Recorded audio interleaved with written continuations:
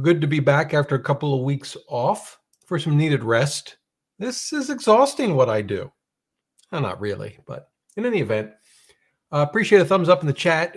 Since it's been a couple of weeks, I'm kind of rusty, so I don't know. Maybe I haven't hit the right buttons to make this thing work. I do see the comments that have come in before I started the chat and some questions, and I have those, so we'll talk about them. And we're going to talk about Ohio State football briefly, and I'm going to share my portfolio with you for whatever that's worth, and then I'll answer your questions. But still waiting for a thumbs up. I do see Noreen is here, which I'm grateful for. Happy New Year, Noreen. Thank you for being here. Vinyl says, hey, Rob, everything is good. All right. So let's briefly talk about Ohio State football. So first of all, I watched both games, Michigan, TCU, of course, Ohio State, Georgia. Both games were phenomenal. I mean, just fun games to watch. I came away very happy with Ohio State. I mean, obviously I didn't like the outcome, but to me, they showed that they're every bit as good as Georgia and much better than when they played against Michigan. And my view was that game was the championship game. That was my view. Yeah, we'll see what happens. I'm rooting now for TCU because I'm just going to root for the underdog. I think the apart from missing the field goal, which was by no means a gimme, it was a 50-yarder thereabouts. And I know Day, the coach, got some grief about how he handled the last few plays leading up to that. I thought they should run it, but whatever. What do I know? Obviously, the big thing for me was the hit on Marvin Harrison Jr., which to me was clearly targeting. And for those of you that aren't into college football, the targeting rule, I'm not a huge fan of the way it's actually applied in many cases. You can't lead with the crown of your helmet, period. That didn't happen. I don't think that was the case in the hit. But with a defenseless player, imagine a receiver going up for the ball and they're not bracing for the hit. It's not like a running back who's hitting the line and ready to take a shot. This is a receiver that's extending for the ball, or in this case, he was trying to catch it in at the back of the end zone. He's clearly defenseless. I don't think there's any that I've read any doubt about that. And the hit was clearly to the head, the neck, and the head area. And it's textbook targeting. How they could mess that up with a booth review. That's the thing. They got it right on the field and messed it up in the booth review. And by the way, if you're a Michigan fan, they did the same thing to you. They called it right on the field. That was absolutely a touchdown. There's no question in my mind. Now, the angle we had wasn't great. You'd like to be able to see it right down the line. Maybe booth review at a different angle. But from everything I saw, he bobbled it basically where they marked the ball. He's still bobbling it, fell into the end zone and caught it and controlled it. It's a touchdown. I don't know what they're doing there. It's outrageous. Probably none of you care about this. Probably not anybody. I won't even do a poll. Was that targeting? I'm not going to do it. Not going to do it. All right. Enough of that rant. But I was very happy with the way Ohio State played. Haven't had their best receiver, arguably their best receiver, the whole year. Although Marvin Harrison Jr. is just phenomenal. I can't wait to see what he does in the pros. They haven't had the running back, Henderson, all year. Their tight end went out. Of course, for all I know, Georgia had a lot of injuries too. I don't really know their players. But Ohio State, just the depth of their talent is just phenomenal. And, kudos to Georgia for coming back in the fourth quarter. But even then, Ohio State had a chance to win it with a 50-yard field goal. And our kicker can easily, maybe that's an exaggeration, but can make that shot. That's not a crazy field goal for him. But boy, I don't know if it was the hold or him or what, but boy, it wasn't even close. He kicked it, and I looked over with my mom and wife, and I said, I think I could have kicked it like that. And I thought, well, no, probably not, but it's close. Okay. Enough of that. I appreciate, you guys tolerating my rant on Ohio State football. All right. So I'm going to show you my portfolio. Now, I'm showing you this for two reasons. One is, I talk about my views of investing. I think and you're kind enough to listen. I think it's only fair of me to show you that the way I talk about what, investing is actually how I invest.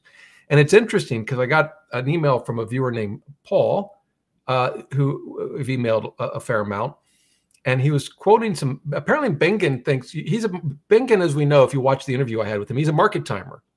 And he thinks people should get out of stocks, not completely, but significantly reduce their stock exposure.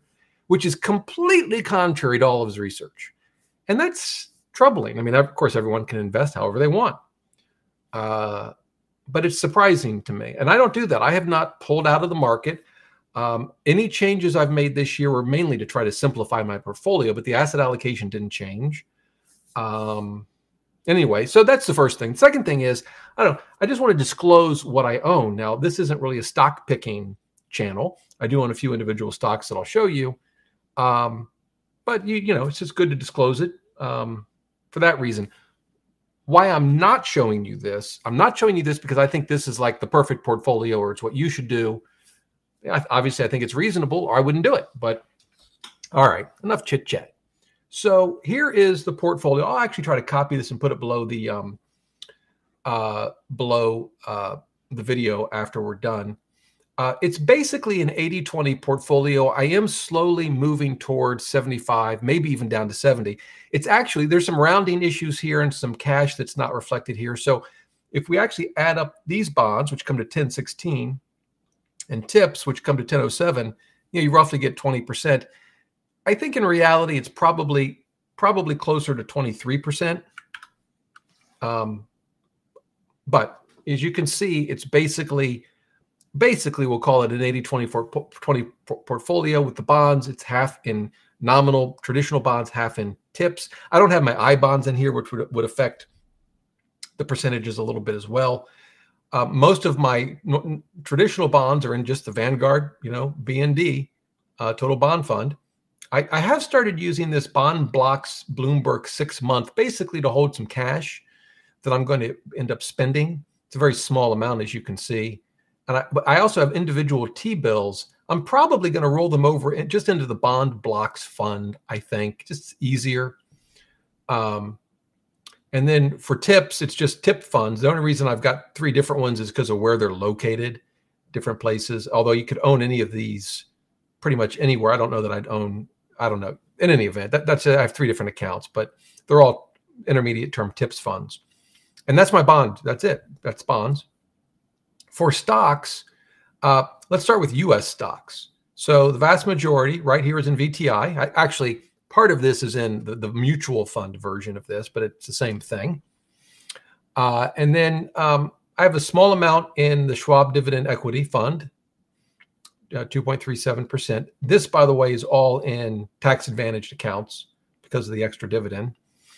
And then I have, this is really 10%. I'll explain what I do in a minute, but we'll call it 8.67 for now in the Vanguard U.S. Small Cap.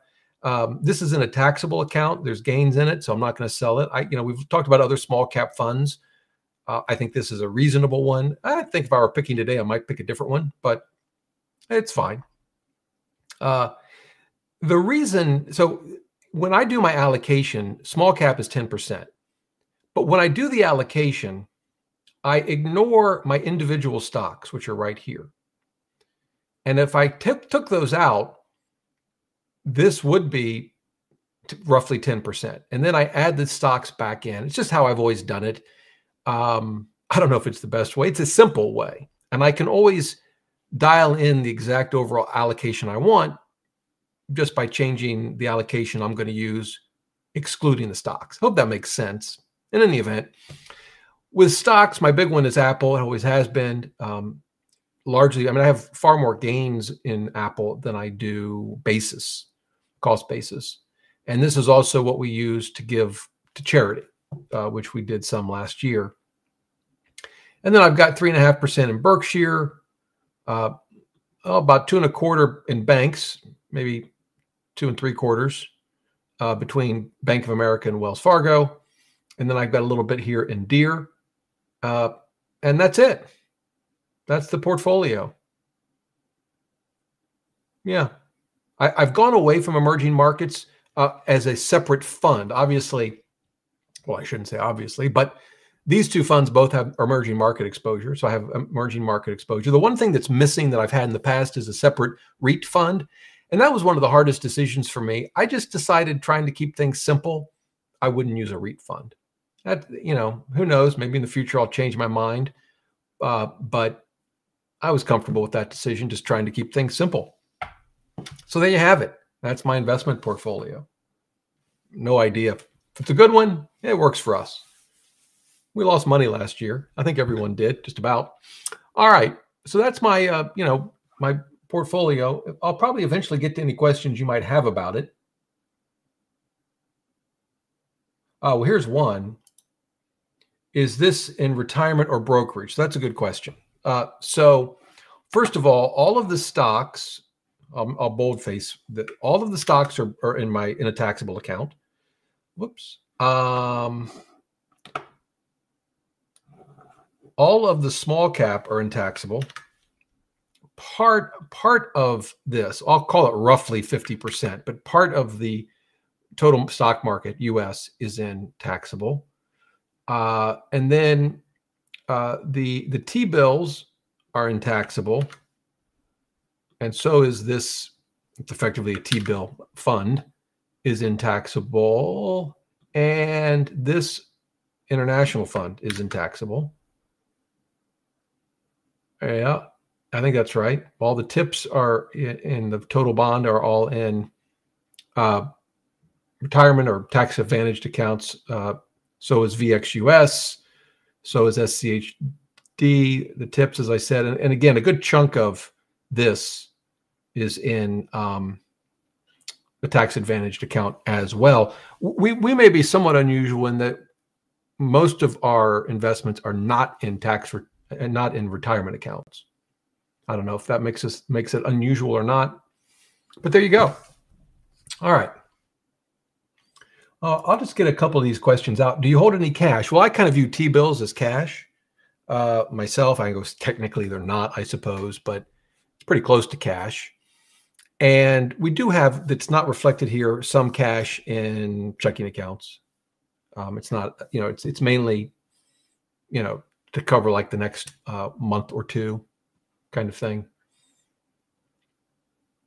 And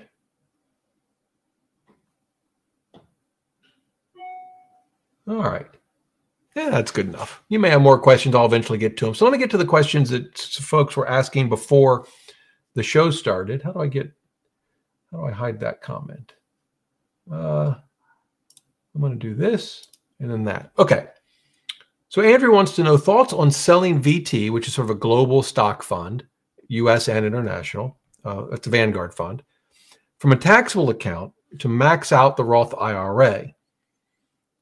In a target date fund would otherwise dollar cost average in through the whole year, but VT is basically flat. So he's saying there's no tax consequences from selling VT. And I'm guessing, I don't know, you're going to take that money and fund a Roth IRA. Part of it depends on what, presumably this is all for retirement, no matter what you do.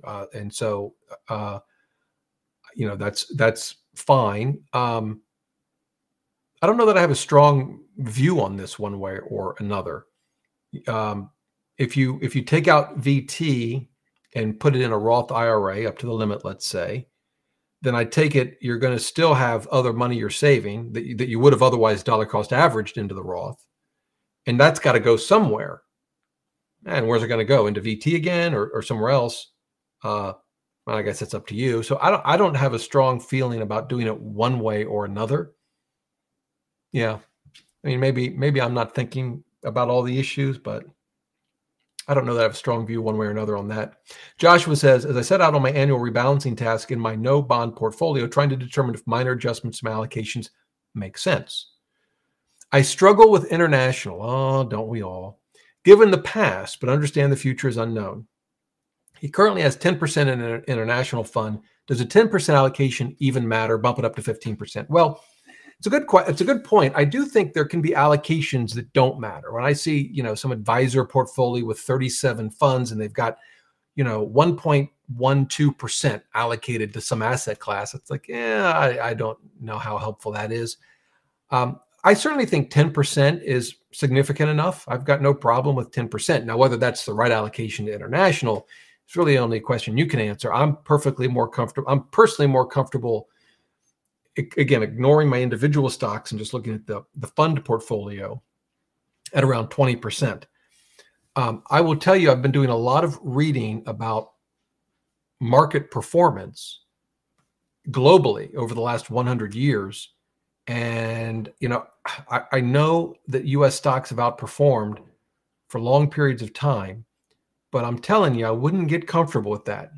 That's my view. So I like international. The exact number, I would put, for me, I would probably put 10% at the bottom, 20, maybe 25% at the top.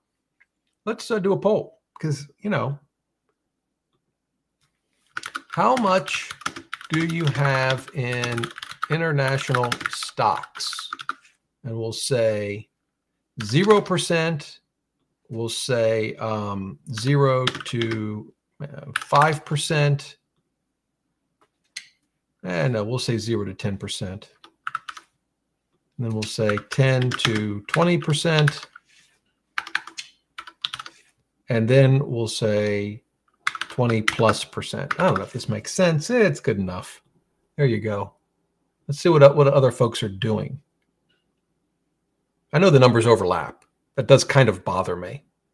But okay, while you're answering that question, let's see here. Matthew says, Happy New Year. Right back at you. I love the new year. I like this time. This year I haven't done a whole lot of New Year's resolutions. I'm still thinking about that. But it is a time to sort of reset priorities. Think about, the last 12 months. Think about the next 12 months. I like this time personally. Okay. Paul says, I am curious in what ways your experience as a securities lawyer in DC carried over to your personal finance career in a positive way. Thanks for all your insight. Great show. So I was, for those that don't know, I was a lawyer. I did a number of different things, but for the last 10 years of my career, I was in the auditing field. So I was an enforcement attorney in what's called the Public Company Accounting Oversight Board, PCAOB, otherwise known as Peekaboo. And so we investigated the auditors of the financial statements issued by publicly traded companies. And so we investigated if we thought for some reason they did a bad job, which is to say their audit didn't comply with PCAOB auditing standards. We would investigate that. We asked for their work papers. We could call them in for testimony. That's what they call it. It's a deposition, effectively. And then we could bring a case against them that's heard before a hearing officer at the PCAOB. That's what I did. And then the last few years, I actually went back to my old firm, Winston & Strawn, and defended auditors. And it was actually during this time that I started my first personal finance blog and started writing about personal finance. I do think I spent a lot of my time then in spreadsheets, crunching numbers, looking at financial statements, understanding disclosure requirements, understanding auditing standards, understanding GAAP, generally accepted accounting principles. And so I do think it kind of sparked the interest. It was already there, but I think it kind of fed into it. And so I think there's probably some connection there. But I mean, as a practical matter, the things I was learning and doing at the PCAOB really have absolutely nothing to do with personal finance and investing. I suppose it gives me some insight into 10Ks and Qs, but I've probably forgot as much as I remember, if not more, because I'm just not spending my days anymore reading Qs and Ks and 8Ks. And so, it's been, goodness, how long has it been? Well, I retired completely 6 years ago, but really retired almost 10 years ago, and haven't been at the PCAOB for 12 years. So that, I'm sure I've forgotten a lot, but good question, Paul. How are we doing on the poll? What do we got? So 21% of you don't have any. That's interesting. I want to ask a follow. Here's what I wonder. Okay, I'm going to ask a follow-up question that applies just to you 0%ers. Give me a second. So 0 to 10% is 33%, which is the biggest portion. Actually, I'm going to include you in this next poll. 10 to 20%, 26% of you, 20 or more percent, 18%. We're going to do this. This is a good poll. I got an idea here. Okay. For those with 10% or less in international stocks, how old are you? And there's only going to be two answers. Under 40, 40 or older. I'm sure I could word this differently. So that's the question. For those, I've got those capitalized. For those with 10% or less in international stocks, how old are you? Under 40 or 40 or older? No cheating. Okay. By the way, my guess is most of you are under 40. I could be wrong. We'll find out. Okay. TF says, I am tempted to move everything to a target date fund. Wife and I are mid-30s, not asking for investment advice, but why not switch from core 4 approach to target date in IRAs and Roths? Yeah, so none of this is investing advice. You have to do your own thing. I'm just giving you my opinion. I'm not a financial advisor. And I have no problem with using target date funds. I think it's a very simple way to go. If it's in IRAs and Roths, you can move into it without tax consequences. I would check the expense ratio. Not all target date funds. First of all, they're not all index funds or based on index funds, and they're not all low cost funds. So even for the low cost, you're probably going to pay a little more than the weighted average expense ratio of, say, a core 4 type of portfolio. And for those wondering what core 4 is, we can actually look at it. I think we can look at it in Portfolio Visualizer. I think they have core 4. Let's see. Am I missing it? Where's core 4? Thought they did. Here we go. It's Rick Ferry's core 4. And it's U.S. market. The percentages can vary. They're not set in stone. But for Portfolio Visualizer, U.S. market's 48%, REITs are 8%, international is 24%, total U.S. bond market is 20%. And so that's the portfolio. You can use any number of index funds to implement it. And, it's done pretty well over the long haul. Anyway, the one thing I would say about target date funds is that I don't like them as you get near retirement. I think that, in my view, they get too conservative for most people. So that's something to think about. All right, where am I? So the next question is, what is your view on Paul Merriman's Vanguard tax-deferred ETF portfolio? I confess I'm not sure exactly what that is. The stock portion is 50-50 U.S. and international. Okay, I would lower the international portion down to 20. Yeah, so I don't know that I've studied his tax-deferred ETF portfolio, but I agree. For me, international at 50 is too much. To me, 20 is within a reasonable range. Ethan, with a non-financial question, which frankly are my favorite. Did you see Magnus win that 5-minute speed match after being 4 minutes and 30 seconds late? I didn't, but I saw clips of it afterward. By the way, for those who don't know, Magnus is the world champion. Although he has forfeited that crown, or will. He's not going to defend it. But now we have different championships. We have sort of long time period games, sort of more traditional, but then we have speed chess and rapid.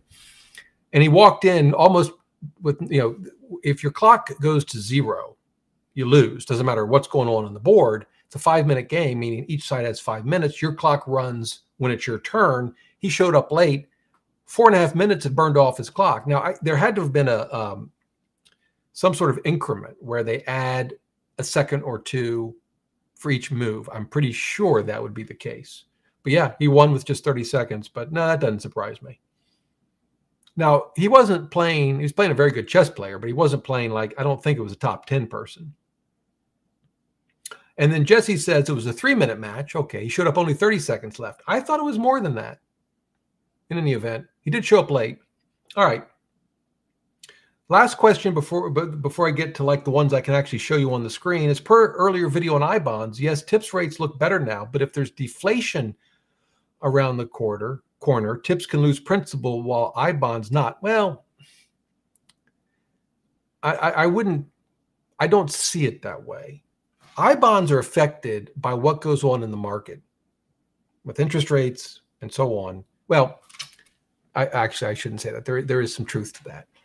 You have to keep in mind that I bonds are not publicly traded. There's no market for I bonds. And so you don't see prices fluctuate. But it is true there is a floor.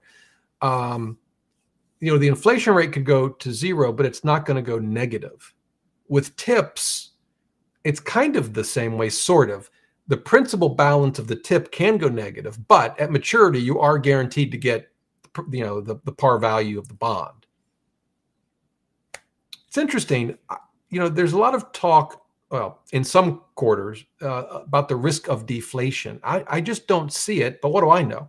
Certainly in the short term, there might be, not like short term meaning now, but down the road, the Fed gets control of inflation. They start to lower, we go into a recession. I could see some deflation there, but it's hard for me to see long-term deflation, but what do I know? All right. Good questions. Let's see about the poll. Look at you. I was so wrong. 77% of you are older than 40 with 10% international stocks or less. I stand corrected. Okay. Very good. All right. Let's get to questions I can actually show you on the screen.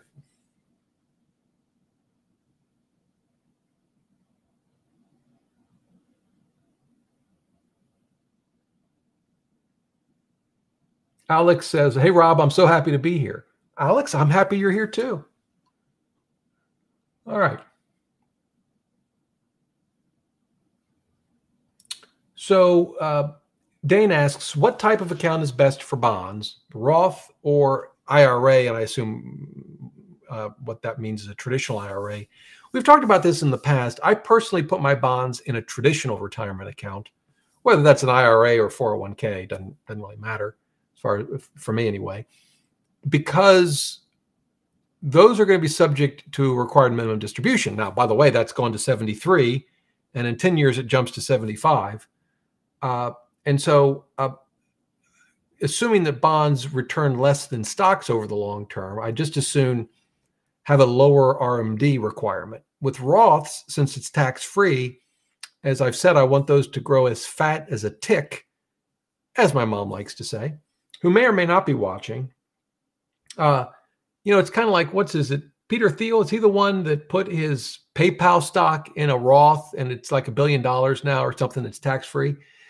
I don't know. I may have the specifics of that story off a bit, but that's sort of like the extreme example of what I'm trying to achieve. In my case, it's with a tad less than $1 billion. A rounding error, I'm sure. Okay. So that's my approach, Dane. I think it's sensible, but I could be wrong.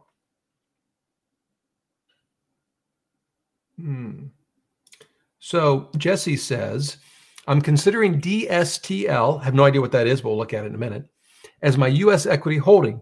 A focus on cash flow seems like a better quality VOO, S&P 500.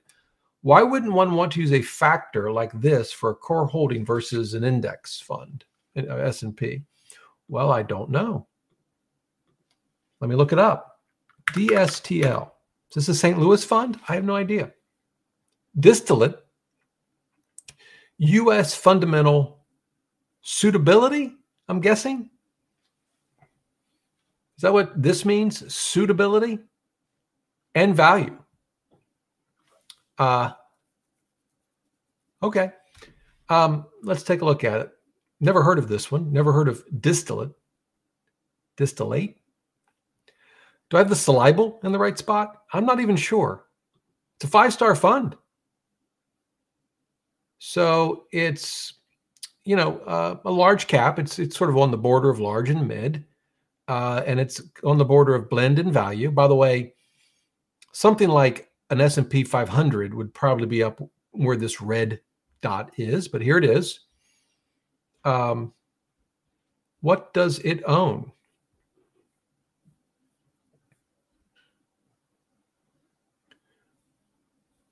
So it's got 100 equity positions. We can see that here. Pretty large, companies. I guess it is a large cap fund. One thing I skipped over, and I'm sorry to be going back and forth. Do you guys get a headache when I do this? Is that like Okay. Anyway, I'll stop doing that. Expense ratio is 39 basis points. One way to look at this fund, we can go to performance for a moment. I'm curious about distributions. So the distributions haven't been in 2022 is 55 cents on a, whoops, why did it do that? 55 cents on a $40 NAV. So that's a little over 1%. It's pretty consistent with an S&P 500 fund. I wonder, I want to look at it in Portfolio Visualizer. Well, actually, we can do this here. We can look at the risk tab. What I'm trying to get at is, so the standard deviation, which is just a measure of volatility, is a little higher than the S&P 500, I think. But within, it's probably pretty close. Its beta is 96, which means it basically follows the market. 1 in beta would be it follows the market exactly. Let's put it in here and see how it's done. I don't know how much data they have. We'll put 100% here. We'll put 100% in VU just to compare it. How much data do we have? Not much. So it's a pretty new fund. We've got, 3 years? 4 years. And it's done pretty good. 16% versus 13%. Standard deviation, basically the same. So at least over this time period, now, of course, it's a very short time period.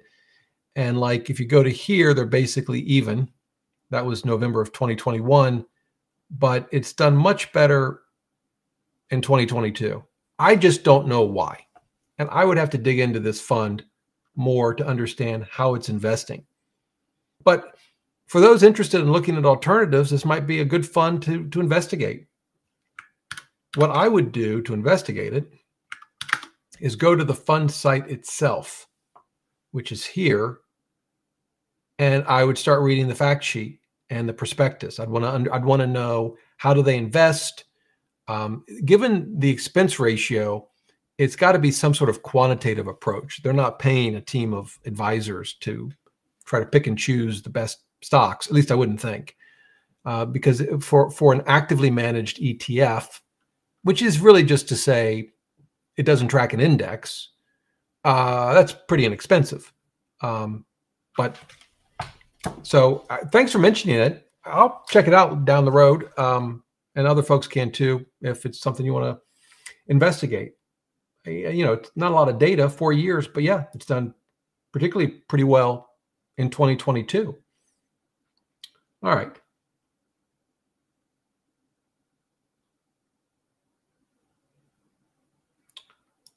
Let's see here.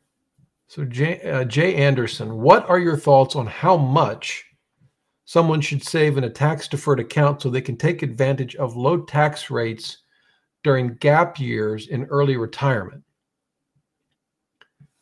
I'm trying to figure out the how much part. I don't know how to answer that. The theory is this. You put money aside in tax deferred accounts, traditional IRAs and 401ks, you get the tax benefit while you're working.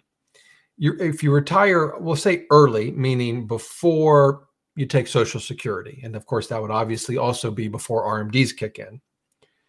And so you have these years where you don't have much income. And you can then do Roth conversions of that money, potentially tax-free, depends how much you do, or with a low tax bracket. I suppose one way to think about it would be to figure out when you're going to retire, how many years you'll have to take advantage of these Roth conversions, and how much you're going to want to have so that you can convert up to a certain tax bracket. Now, what those numbers would depend on what tax bracket you're willing to go up to, your own view of future tax rates. I've never really thought about it that way. I've just maxed out accounts. But I suppose, you could certainly look at it that way. I wonder if new retirement could help you do that. It's possible. help you model it. By the way, I mentioned I did a video on Projection Lab. I do have a video coming out probably next week on Maxify, which I like a lot. But I did a video on this software a while back. One of the things it didn't have at the time was tax analysis. New Retirement does. Projection Lab did not. Let me take the comment off the screen.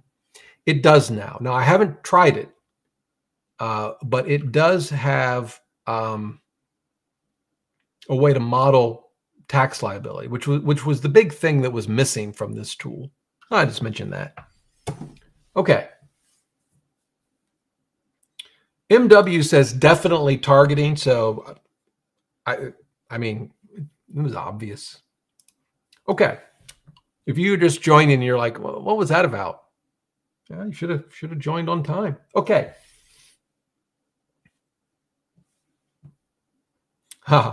Coach, this is how much I know about Georgia. Coach Smart, I don't know. Is that his name? I have no idea. Won the game by calling the timeout. Yeah, that's true. Although, you know, that doesn't work as much as it works. I've always wondered if that's the best way. You know, freeze the kicker. I don't know. Oh, that wasn't the timeout. It was on the fake punt. Right. That's right. That was another one. They gave him the timeout and they shouldn't have. And the whole explanation afterward is ridiculous. The ball had been snapped. Oh, but the official can stop it. No, it's ridiculous. All right. It's probably not. It's probably technically the right way to do it, but I'm going to call foul. All right. Let's see.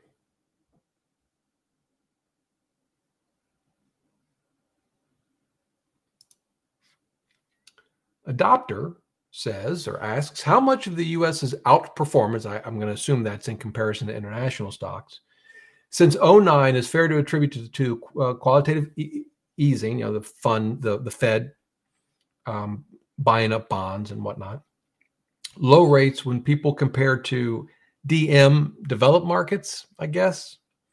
When they start to cut rates, may feel pressure to go near zero again, but hope not. Yeah, I don't know. I mean, if you compare U.S. stocks, they outperform in a lot of other time periods. They don't in the first decade of this century, but they do in a lot towards the end of the 20th century. I mean, there has been a pretty notable outperformance, I think, but I still think I don't have confidence that it's just going to regularly repeat itself over the next 20, 30, 40 years, particularly with our debt. Eventually, the amount of our debt and deficit, debt's, you know, our total that we owe, and the deficit is basically what we're adding to it every year. That's eventually got to catch up with us. Now, it's interesting if you think about that. When it does catch up with us, of course, the question would be, what's that going to look like? But if it adversely affects the consumer here in the United States, the government has to raise taxes, for example. And they have to raise rates more often to control inflation and all these things. That will affect companies outside the U.S., so it could actually affect international stocks too. Well, that's interesting. I don't have all the answers there, but I'm much more comfortable spreading my chips around the globe, as it were. So I get this question every now and again. This is from Curly Q. I have a government pension. Congratulations. Should I use this as my fixed income portion of my portfolio and keep my IRA at 100% in stocks? I personally don't like that approach. The idea is, you know, it's guaranteed, at least as much as the government can guarantee anything. It's probably adjusted for inflation, but I guess I shouldn't assume that. But and so it's secure. That's what the bonds portion of a portfolio is supposed to do. It give you the security. So, you know, you could calculate the present value of it and use that as your bond allocation, or like you've said, it's just my bond allocate. I don't need to do a present value calculation. I'll just put everything else in stocks. I think the better approach is to say, great, I've got this pension. Maybe you've got Social Security coming.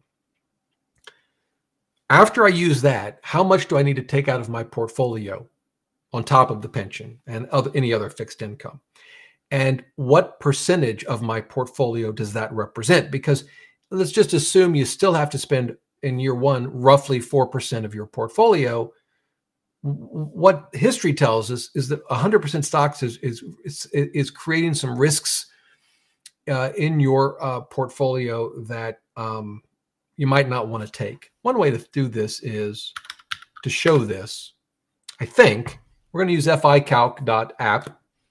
We're going to assume a 30-year retirement. We're going to assume a $1 million portfolio. We're going to put it in all 100% equities. And we're going to do constant dollar. And so this shows a 95% success rate, which is great. And that might be good enough for you. But you will see periods of time. Of course, this is true even with, as I think about it, even with a, even if we went, let me just do this. It's interesting because the data they use is different than the data that Bill Bingen used. And so you get slightly different results. Actually, what this shows is it's not bad. You can go 100% stocks. The problem is, and this is where I one area where I question ficalc. I need to reach out to them. I've talked to them in the past. I don't believe that this actually would succeed. Well, I guess it does have 1929 is a red box, doesn't it? That's what I was going to say. I don't believe this would succeed in 1929. The reason being that between 29 and 31, stocks got clobbered. Yes, we had deflation, which helped, but stocks got clobbered. But it actually shows us for 1929, it runs out too. In any event, that actually wasn't I don't think a good demonstration for this. The risk is another 1929 event with 100% stocks. And you saw some other years that failed. So that would be the question. But on the other hand, you may say, Rob, I don't need 4% because of my pension. I only need 2%, in which case, history tells us you can invest your portfolio just about any way you want to, and at least with respect to the 4% rule. Again, no one knows the future. I can't predict the future or guarantee it. But based on the information we have, if you're just taking out, 1 or 2.5%, you could, based on historical data, do 100% stock. If you're needing 4.5%, 5%, I think that gets a little dicey. So that's how I would like to think about it.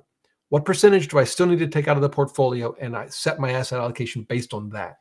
That's the approach I would take if I were lucky enough to have a pension, which I'm not. Okay.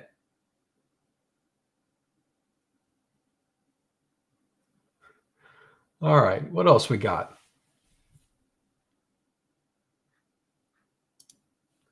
So Jargon says, for someone who enjoys evaluating stocks and financial reports, what allocation is appropriate for speculative stock selections? The answer is 0%. On the other hand, if your question was what allocation is appropriate for investing in sound businesses at a good price, then I would say 10%. Now you might say, okay, Rob, but wait a minute. Aren't you at like 18? Yeah, because Apple stock went up. What can I tell you? That's my view. I wouldn't go over more than 10%, but I'm not going to sell a good company just because it performed well and I've gone over that percent. That's again, this is no right or wrong answer. You wanted my opinion? There you go. Dinesh says, did you see Ben Felix's 2.7 withdrawal rate video and podcast? What do you think? I did. And I've actually recorded a video responding to it. It's going to be published Friday. But I'll give you my take on it. He first uses two studies, which I talk about in the video. They both kind of say the same thing. What they say is, look, the 4% rule relied on U.S. stock, bond, and inflation data. And that's biased. It's sort of, we have hindsight here. We know that things worked out in the United States over the last 100 years. But the truth is we got lucky. And so you say, well, I mean, lucky, what's that mean? Actually, the 4% rule goes back to 1871. Are you telling me we've been lucky for 150 years? To which I think that they would say yes. What does that mean? Why have we gotten lucky? Well, we haven't fought a world war on U.S. soil. Pearl Harbor, an exception, but apart from that, we haven't fought a world war. World War I and World War II were not fought, again, excepting Pearl Harbor, on U.S. soil. And some of the crises, like the Cuban Missile Crisis, resolved in a way, very peacefully. It could have gone the other way. And so the two studies, one says effectively that U.S. investors, when they invest, have this idea that we're sort of immune from these sorts of things. And so they're willing to pay more. And if you look at equity returns, there's about 2% historically of equity returns are basically because we got lucky. And if investors didn't feel like these things can't happen in the U.S., it would be priced differently. We wouldn't have that extra return. The other article says what it did. The second article said, look, we're going to take all developed countries, and they have a way to define it. I think there's 38. And we're going to look and see how the 4% rule would work in each of those countries, just using their markets, one, or also including international stocks from that country's perspective. Like for the U.S., international stocks mean companies headquartered outside of the U.S. But if you live in Germany, an international stock, of course, is a company located outside of Germany. And it also does some things with longevity, because Bill Bengen used 30-year assumption, and they use Social Security Administration data, and then do a fairly complicated simulation to come out with 2.7.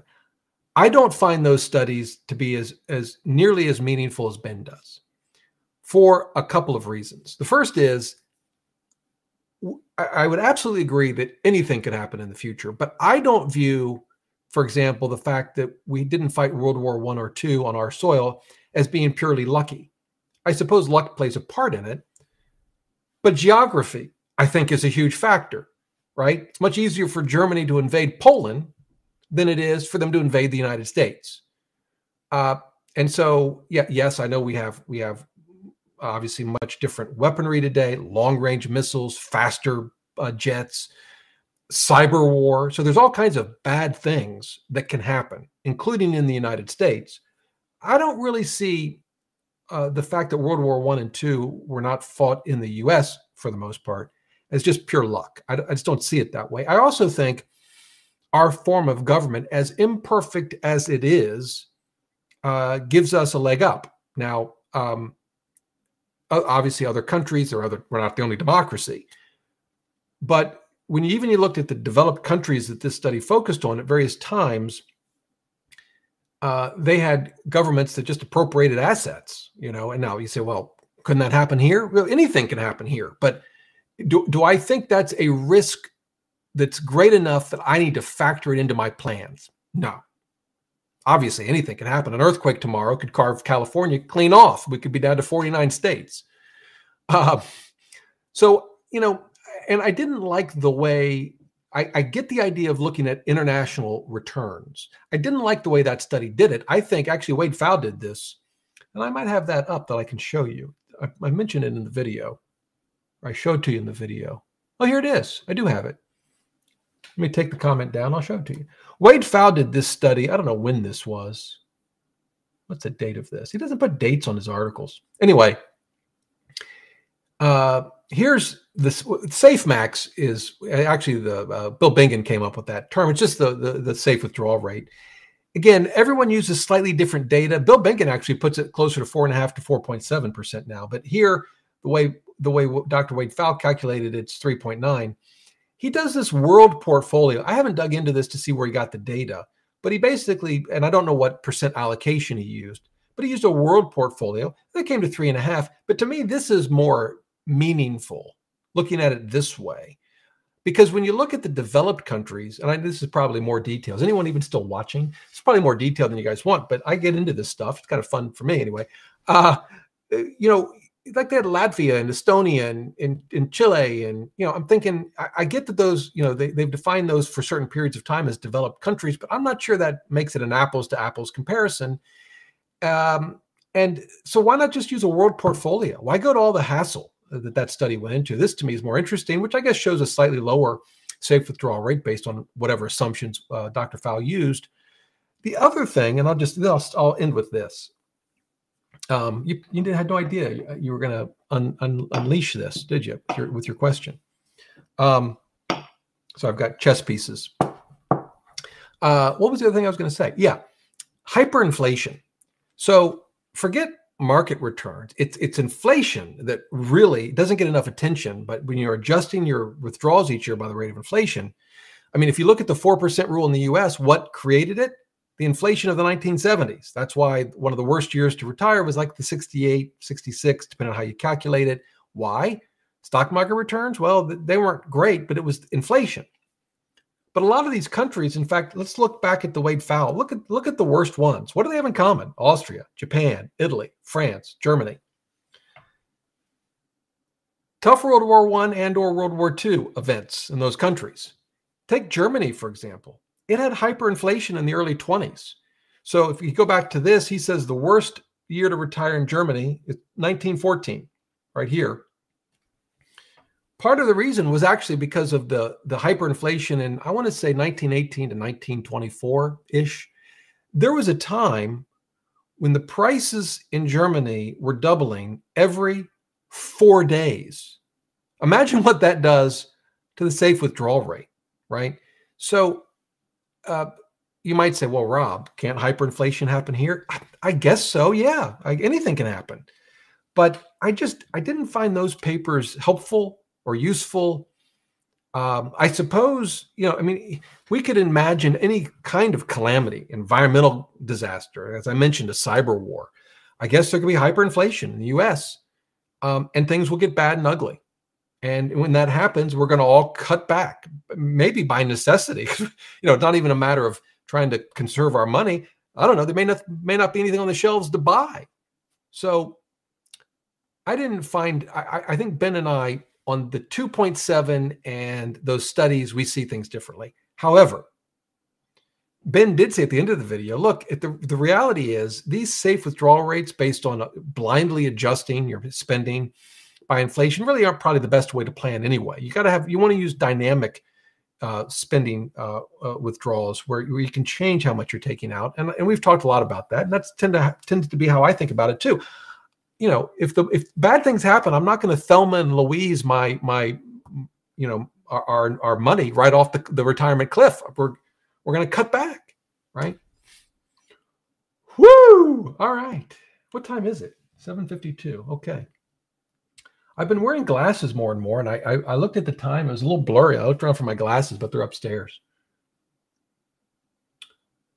I have no idea where I was. Okay. But we've got a new viewer named Phil. He says, I'm new viewer on YouTube. Welcome. Question. Portfolio Visualizer. Portfolio Visualizer is a good tool for me to start today? ? Other options to see everything in one place. Well, I don't know what you mean by everything in one place. Portfolio Visualizer, I got to find it again because I've got a couple of tabs open. Bear with me. Portfolio Visualizer is a good way to evaluate investments, compare them. It has actually a lot of tools, many of which we haven't even looked at. Regression analysis, Monte Carlo simulations. You can save a portfolio, but I believe you can see I'm not logged in. I do have a paid account, and we can look at pricing. I think and this starts at $19 a month. Yeah, you can save and import portfolios. And I think it's a really good tool. There are free options. I mean, I've talked in the past about Personal Capital, which is a free option. I have a spreadsheet that you can download for free. If you just Google best investment tracking spreadsheet, I think my site comes up, maybe. Yeah, it does right here. And I mentioned Personal Capital, but the idea there is you connect all your accounts and then it brings in all the data, which gives you some great things to look at, but not everyone wants to do that, and I get it. So this takes you to, just a Google Sheet. I am slowly working on a revision, but you can easily track all your investments there. So a couple of options. All right. So that's Mr. Crink says, how do you evaluate a TIPS bond fund? Sounds like you weren't excited about the Fidelity fund. No, that's not really true. different accounts in different places. I don't really. I just want an intermediate term tips fund, low expense ratio. That's really all I care about. After that, it doesn't matter to me.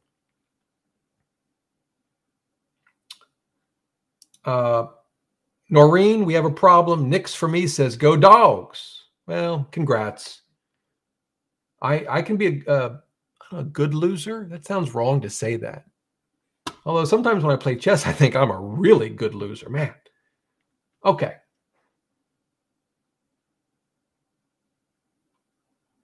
What else do we have?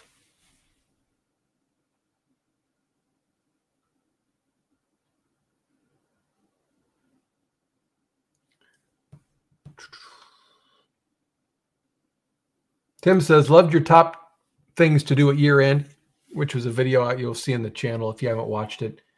Thank you. Those are always fun. Like I said, I like this time of year. I don't like tax time. So John wants to know why I don't own. No, that's the wrong one. Although it's worth pointing out that John's rooting for TCU. Okay, here we go. Melissa, why don't you own small cap value? So I had some money to invest in a taxable account. This was back in 2018. I think I put it in the Vanguard small cap value.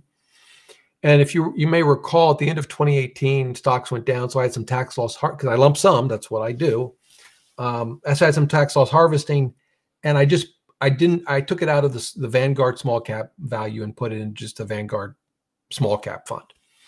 I think if I were doing it over, I probably would have put it in a different value fund. I am a fan of small cap value. Whether they'll outperform a blended fund, though, anyone's guess. So yeah, I do like small cap value. But that's sort of the history of why that happened. I'm okay where I am, but I do like small cap value. You know, it sounds kind of wishy-washy. It's like, well, Rob, wait a minute. What is it? Do you like it or don't you? Why aren't you? After 30 years of investing, I become less dogmatic about certain things in investing, like you got to have small cap value.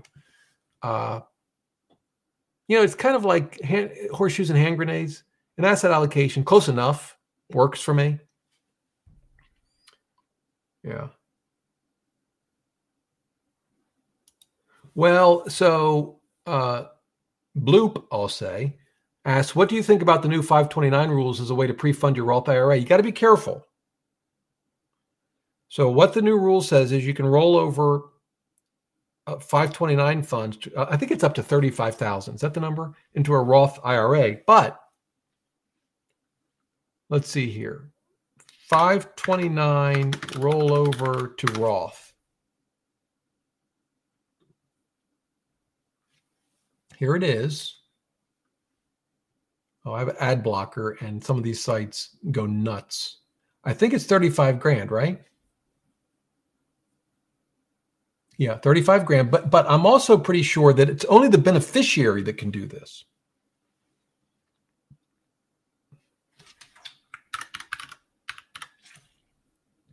There are limitations that restrict the financial. No, that's not what I want. Come on.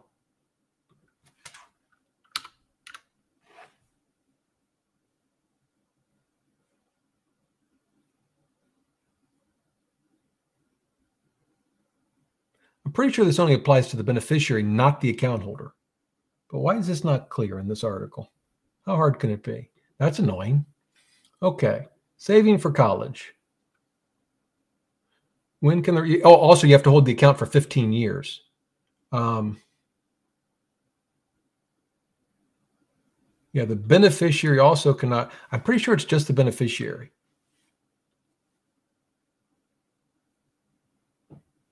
So I think the idea behind it is, you put money into 529 for your child or grandchild, and you never know they're going to go to college or not. Of course, you can use money now before college as well. There's limits on that each year.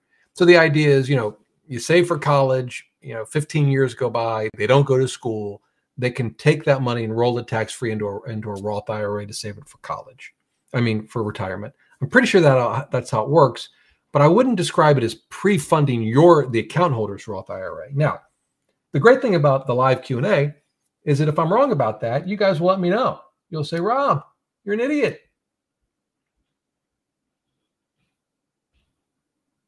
So Sean says it's either the account holder. Let's try now. Can an account holder roll over 529 to Roth IRA? That wouldn't make sense to me if that's the rule. But it'd be interesting. Because if you think about it, everyone could just start 529 plans. Why not? At least up to 35,000. You and a significant other, spouse, roll it over. This is the same stupid article that didn't answer the question. I need to ask ChatGPT, although I don't think the data goes up. It's not current. Well, I don't know the answer. And I don't want to spend more time searching for it. So that's homework for you guys. I mean, why should I be doing all the work? Not that this is really work. Okay.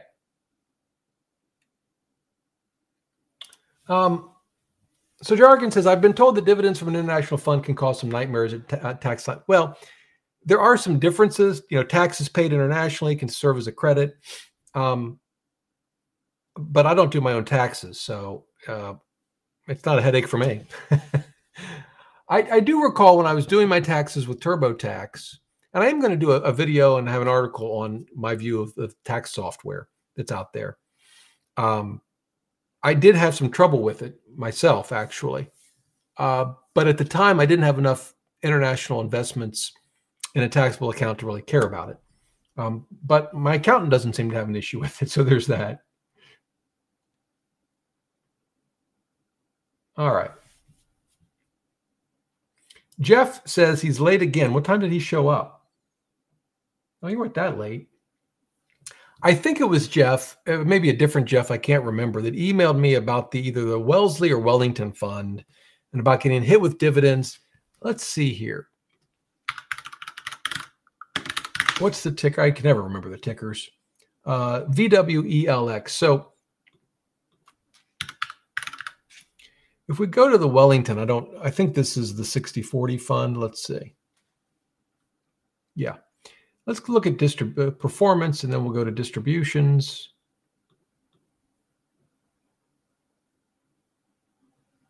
Come on, Mornies. Yeah. So the thing about this fund is that it distributes capital gains every year, sometimes short term. So it's just not a great fund to own in a taxable account, in my view. And again, Jeff, I don't remember if it was you or a different Jeff, but I got an email, I think today. Apparently, someone had a loss on this fund, so they sold it before this capital gains was distributed. Took the loss, going to wait 31 days and buy it again. Which I take no issue with that approach. I just don't think that is a long-term approach, because most years you're not going to have a loss. You're going to have a gain, and there's no point in selling with a gain, because that's going to trigger, capital gains. So I just personally don't think this is a good fund to own in a taxable account. And if it was a different Jeff, well, I'm sorry. Okay.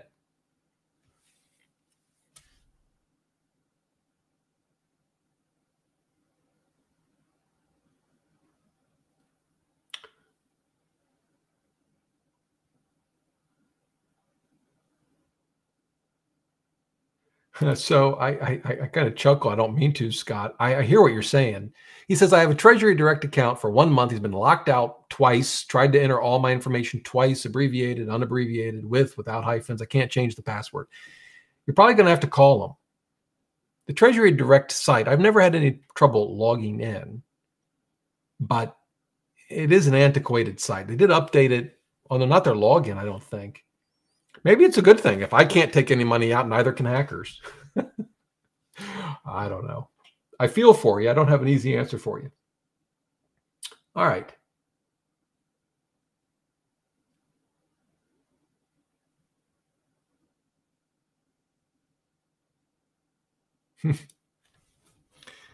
Ram says, pray for me. I'm entering my numbers for 2022 net worth as I listen. Yeah. Godspeed, my friend. I can tell you our net worth is down. Not 140%? No, that's not true. That's not possible. Well, I guess it could be. I think we're down roughly 10% net worth. But again, that's not just investment returns, and it also factors in some gifts to charity. And we're down maybe closer to 11%. What are you going to do? It's part of the bargain. It's part of the deal when you live and invest. All right.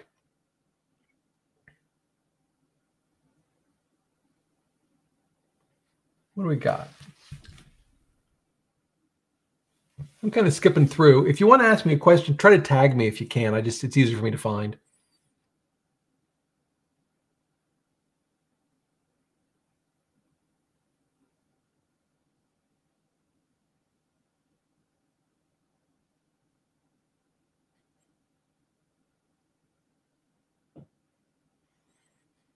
I like seeing you guys banter back and forth. It's like I could go for a run and you guys, you'd be fine without me. I don't run anymore. I did hot yoga. Have I told you that? I think I told you I'm doing hot yoga. I did that today. It's not super hot, right? Like Bikram yoga, which I'm going to try. It's like 105, 107, something like that. I'm doing more of a flow. So the difference is with Bikram, you can hold a pose for, I don't know. I've not done it, but from what I've read, a minute or more. With flow, many times you're only holding it for one breath, but other times maybe 15 seconds. So you're moving a lot more. But it's good for getting all the kinks out.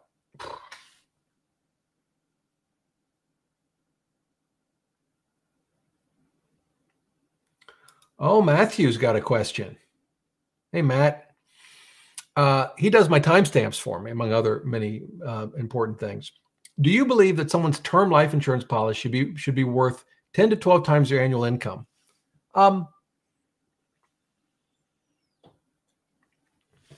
As a general rule of thumb, I've heard 10 times, but that would really be the beginning of the analysis, not the end, right? You need to think about, one, who's relying on the income, right? So if you don't have anyone that's relying on your income, you don't need life insurance, at least. Some people want something for funeral expenses or that sort of thing, but if no one's relying on your income, you don't need much, if any, life insurance. So, as you get older, maybe the kids grow up, they leave. Certainly when you get to retirement age, you just don't generally need life insurance, which is why a lot of these indexed universal life policies, they tell you, but they advertise permanent life insurance as a plus. Oh, and you've got life insurance forever. Yeah, but I don't need life insurance forever. It's like the training wheels on a bike. It's great that I have them, but eventually I don't need them. So why would I keep them? Particularly when they're very, very expensive. So then the question is, all right, if you do have someone relying on your income and you were to pass away, what's that going to look like? I factor in how much debt do you have? Is the other person working or not? And what sources of income do they have? I think the idea behind 10 years would be, that it would give the person a long time to adjust to the loss and to adjust their finances. A lot of folks will look at it and say, well, I want enough life insurance to replace my income until the kids are out of the house, maybe through college, including tuition. So they'll calculate it that way. I think that's a reasonable approach as well. But as a general rule of thumb, 10 to 12, I think is reasonable. But again, I would use that heuristic as a starting point to the analysis, not the ending point. Okay.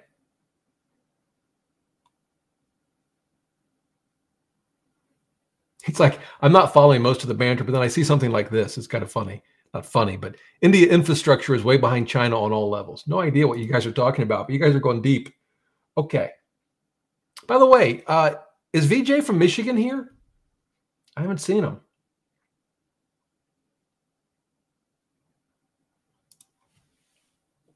So Jeffrey says, I have most of my money in a 401k plan and recently retired. What are your thoughts on moving it to a traditional or Roth IRA? Is there any advantage to either? Well, those are really two very different questions. Let's first just talk about a 401k to an IRA. Ignore the Roth part of it for a moment. I'm going to assume your 401k is a traditional. So the one advantage to an IRA is you get to pick where it is and then have pretty much unlimited investments. Now, depending on your 401k, like with through Fidelity Brokerage Link, you may have unlimited investments as well. Or you may have a 401k plan, you just love the investments. And so if that's the case, there might not be any reason to roll it over. Depends where it is, if there are any limitations on how you can take money out. So you'd want to look at that. If you do roll it over to an IRA, I usually put it in a specific rollover IRA if it's traditional. There are some, better creditor protections on a 401k plan than just a regular traditional IRA. That may or may not be important to you, but it's a factor to consider. I kind of like IRAs. All of those factors you got to run through, but all other things being equal, I like being able to pick where my IRA or my money is going to be. But again, you've got a 401k, let's say it's at, Vanguard, and you're very happy there. There may not be any reason to roll it over. Now, the question of Roth is effectively, are you going to do Roth conversions? That's a tax question largely. There could be other factors like RMDs, and is some of it going to be left to your loved ones, and meaning you don't plan to ever spend it. But whether you're going to move a traditional into Roth is really a tax question, and whether your tax you can pay less tax on it converting it today than you would pay if you didn't convert it and took it out, whatever, a year from now, 5 years from now, 10 years from now. And yes, that can be a difficult, question to answer with precision, with certainty, because there's just so many unknowns. Tax laws can change. You don't know exactly, of course, how much you're going to take out every year. You could be married and get a divorce, or a spouse could die, and that would change your tax rates. Or you could be single and later get married. I mean, there's all these different factors. You could decide to do qualified charitable distributions out of an IRA and count that as part of your RMD. So, there's a lot of factors to consider into that, but it's ultimately a tax question. So I hope that helps. I know it's kind of hard. These are deep, important questions. It's kind of hard to give them. I try to give a meaningful answer in like 45 seconds. I don't know. Whew. Okay.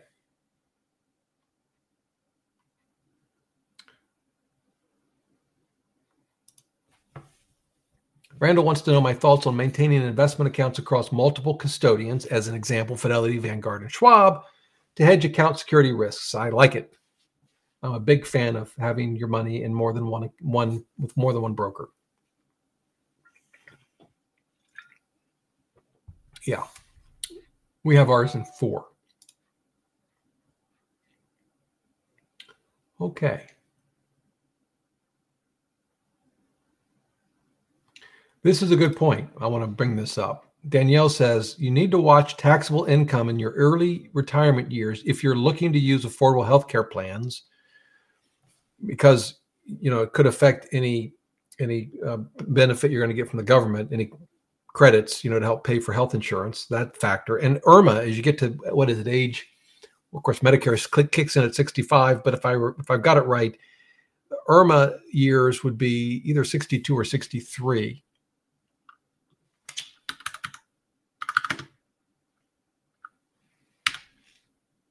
I think it's 62 maybe. But the point is, they look back a number of years. I think it's 3 years. So that's another factor you need to consider when you're thinking about taxes and doing Roth conversions in those years. It's a lot. The analysis is a lot more than just your marginal tax bracket. I don't know. It's your tax, effective tax rate, and a lot of different things affect that beyond just your bracket. I don't know why I'm saying it that way. I'm tired. I don't have an answer. Okay.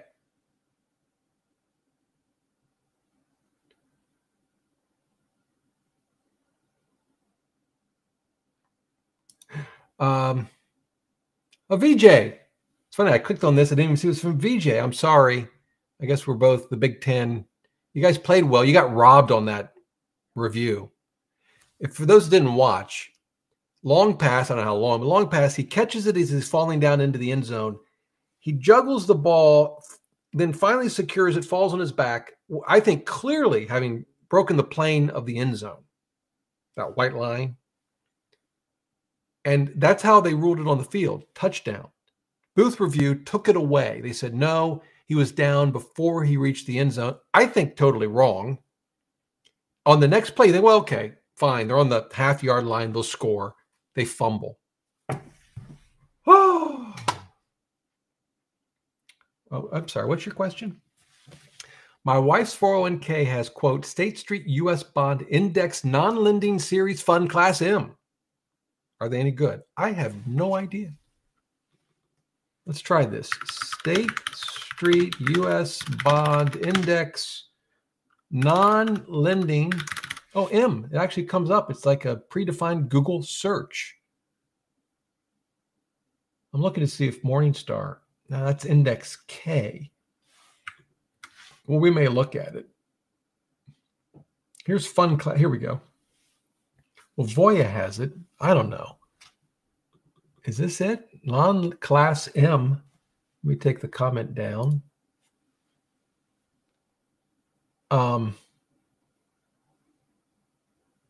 It's managed using an index strategy. Does it say? Let's see. What index? Oh, here we go. Looks like it's just a, I don't know how well you can see this. I'll try to make it bigger. Here we go. Looks like it's just a Bloomberg, the U.S. Ag Bond Index Fund, which would be the same as like a B&D. This is as of September. Do we have a ticker? I would love to see a ticker. We have this. This is different.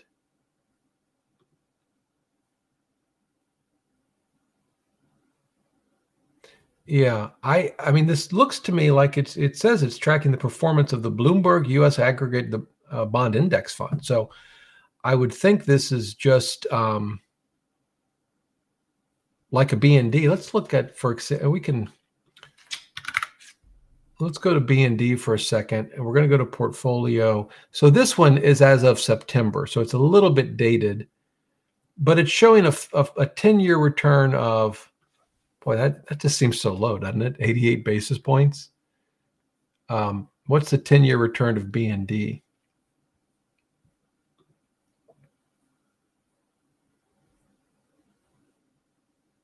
Yeah, it's probably roughly the same thing. This is 10-year return of 1%. And that's this is going to be as of, December 31st. So my guess is this is just a U.S. Ag, that's what it says. So I think it's a good bond fund, unless I'm missing something, which is very possible. The benchmark, this is got to be just a U.S. Ag. Yeah. So I think this is like a B&D.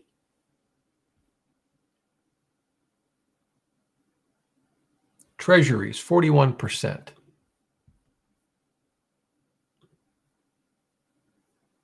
Treasuries.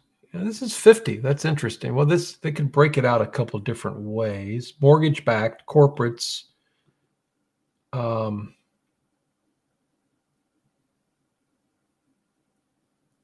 I'd probably want to look into it a little further. I don't know how much data I can get on it, but it looks to me like it's not unlike B&D. I would, if I were you, VJ, compare the 2022 performance of that fund, which I assume your wife will have, can log in and get it, with B&D. I would suspect they're very similar.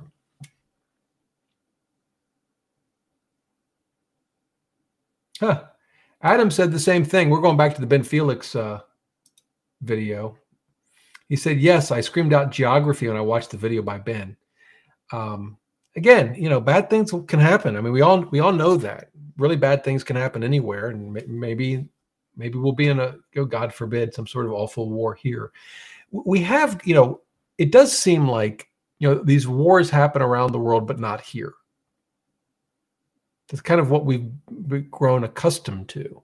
We had 9/11, of course, but that's very different, as awful as that was.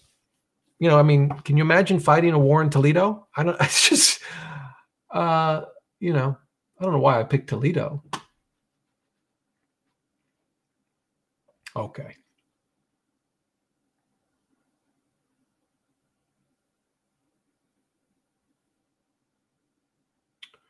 All right. So I'm clearly catching up on older comments, but Vinyl says that the war in Ukraine shows dictators can act irrationally. It's part of my view, my worldview. So Putin, if you think about the horrors of what's going on in Ukraine right now, of course, unspeakable things in Ukraine itself. But think about for a moment what Putin is single-handedly doing and without any accountability doing to the Russian people. He's affecting his country and its people. It'll have generational effects. And there's no accountability. You can't speak out. There's no freedom of the press. You can't vote him out. You know, whatever you think about any of the past presidents, they can be voted out of office every 4 years. You know, representatives every 2, senators every 6. And we can say anything we want about them. Just go on Twitter. People do it all the time. And we have a press. People say, well, there's liberal, there's conservative. They're not objective. But at the end of the day, that sort of total voice is being heard daily. And it's something that you can't do in a lot of countries, around the world. And when you concentrate that kind of power in an individual, you get the kind of results you're seeing now in various parts of the world. Again, doesn't mean that bad things won't happen here. The reality is, though, my view is, over the next 50 years, some bad things will no doubt happen in the United States and anywhere else around the world. The thing is we won't have any idea what they are. We won't be able to predict them. They'll hit us in ways we just weren't expecting. Well, that's a happy thought. Okay.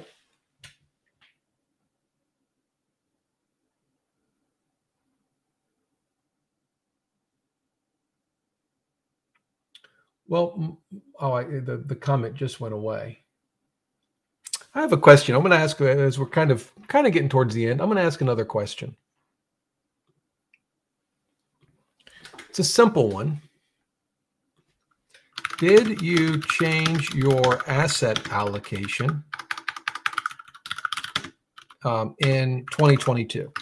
Yes or no? And the idea here is, maybe you got more conservative. Maybe you sold some stocks or some bonds because, the market or whatever. Maybe it had nothing to do with the market. You changed for some other reason. But I'm curious how many of you, I would say more than, say, 5%, some minor change. You could argue you changed your asset allocation if you didn't rebalance, right? Within a few percent's fine, but outside of, say, 5%, I can tell you, I can't vote in my own poll. I did not change my asset allocation.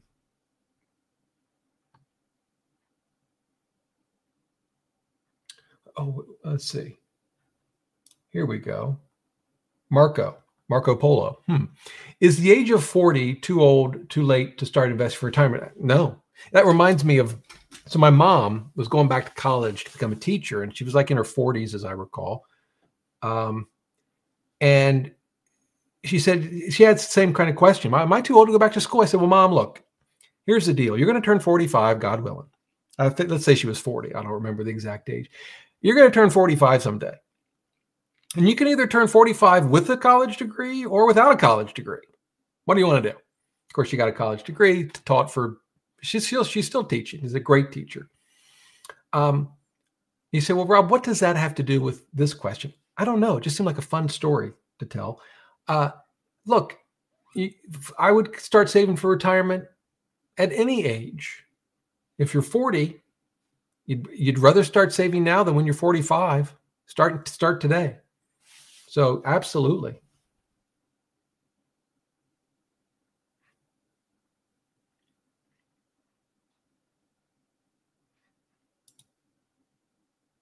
Double Dog Blitz wants to know if you missed my analysis of the Ohio game. Yes. It's at the start of the video. It wasn't a whole lot of analysis. I will say this. So we lost to Michigan because of our defensive secondary and poor coaching. Knowles is the defensive coordinator. I think he more or less did a pretty good job. I mean, look, Georgia and Ohio State have two of the best offenses in college football, maybe the two best. So it's not like it's going to be a low-scoring game. I don't care how good your defense is. But what Knowles did was primarily played a zone. So it allows some of the shorter passes, but keeps, reduces the risk of big plays. But it was just like the Michigan game. There was one play, and I looked at it. So in Michigan, they did what's called a cover zero, which means they blitz everyone but the cornerbacks. There's no safeties back there. I don't know what they call it in college. I guess I don't think that's a NFL term. I guess it's the same. I don't know, but it was cover zero.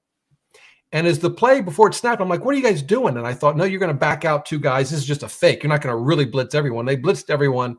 Michigan scored a touchdown. So I'm watching the Georgia game, and they're playing the zone defense. I'm thinking, thank goodness. All of a sudden, cover one. There's a safety back, but everyone else, the linebacker, everyone are right up at the line. And I'm thinking, what are you doing? Touchdown. I don't know about Knowles. Everyone is all high on him. I don't know. I think he's made some very questionable calls. Of course, it's easy for me to sit in a recliner with some pizza and complain about the coaching. I'm not in the arena. What do I know? Do I have a website or contact information? You could probably help me with some questions nearing retirement. Well, the odds of me helping you with questions that you email me are slim to none. I do read every email, although I'm way behind, but I generally don't respond. I just can't. I don't have the time. But I do have a website, robberger.com. There's contact information. You're welcome to send me an email. They may become part of the show or future video. So in that sense, but yeah. All right. 4 more minutes. We got another TCU fan. It's just, I am going to root for them, but it's hard for me. I don't know. Georgia is a much better team than Michigan. That's the problem I see for TCU. But, hey, anybody on a given night, can TCU beat Georgia? You bet.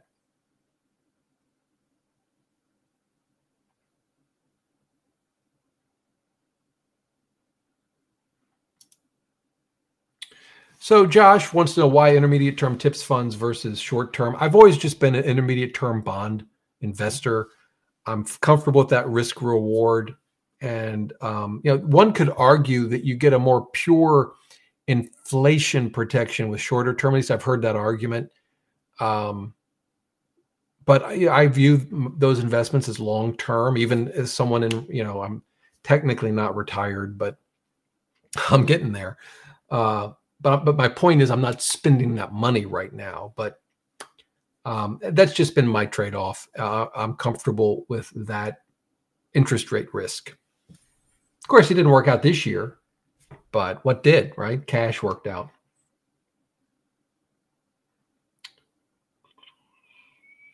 What else we got?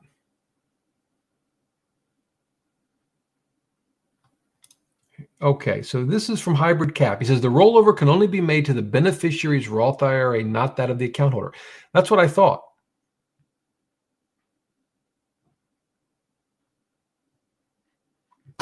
So, but again, you want to confirm this, with someone other than, a YouTube person or commenter. As much as I love YouTube.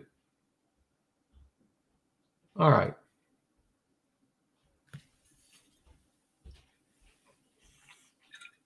How'd the poll go?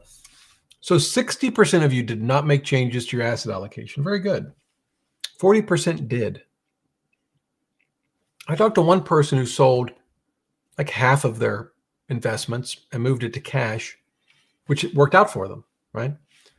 But they were saying, I don't know when to get back in. I said, yes, that's part of the problem. You do this, and now you're like, now what do I do? It's tough. And then if you're going to do it repeatedly over 30 or 40 or 50 years of investing, you got to get it right both ways each time. I don't know. Maybe some of you can do it, but I can't.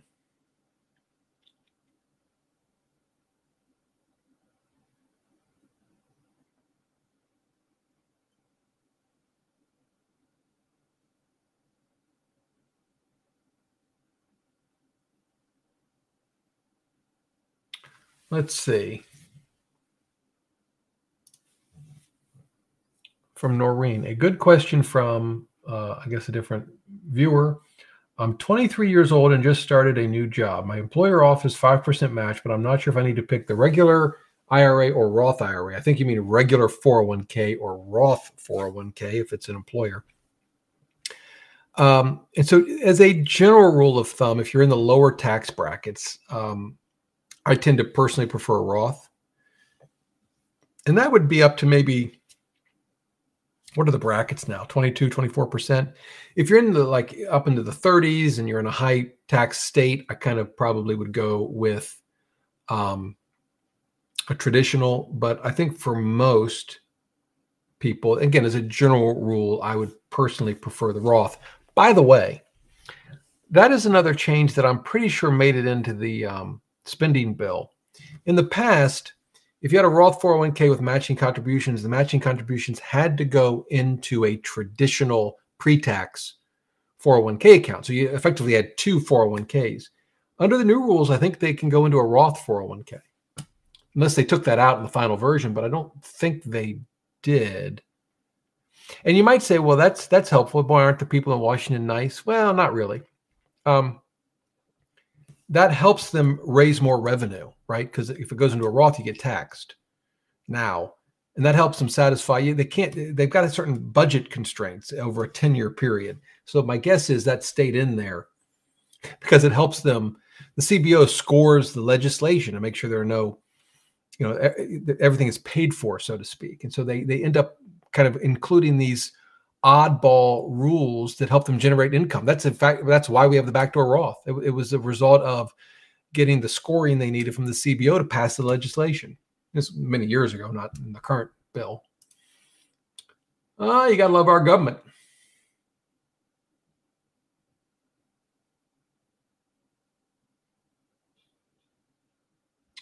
All right, what else we got?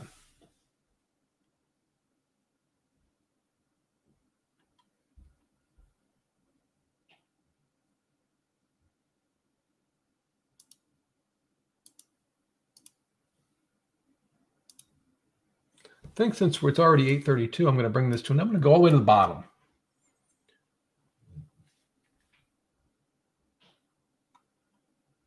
So Josh said he changed his asset allocation because he learned a lot about investing and realized there was better ways to invest. It's a good point. I mean, there are good reasons to change your asset allocation.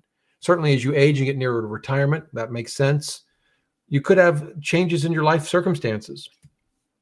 What I tend to try to do is not, if I'm going to make a change in my asset allocation, I try to do one of two things. Plan it out. So if I'm nearing retirement, okay, I'm going to change it this much each year. And so it's sort of written, it's a plan, it's set up, and I'm not going to deviate from that plan because of what's going on in the market. Or I kind of try to wait if I can to when the market's not, it's not a bear market, it's not some crazy bull market, it's just sort of puddling, just moving along, bumping along, not doing much. The point is to make sure I'm not trying to justify to myself, I've got some real reason to do this, but the real reason I'm doing this because what's going on in the market. Did that blundering response make any sense? Probably not.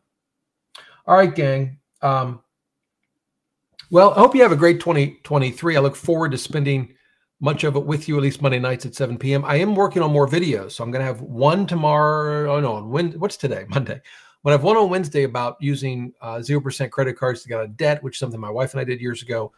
Friday, I'm covering the Ben Felix video. I've got Maxify review coming out, I think, the following week, and a lot of other things. What do I have kind of in the pipeline here?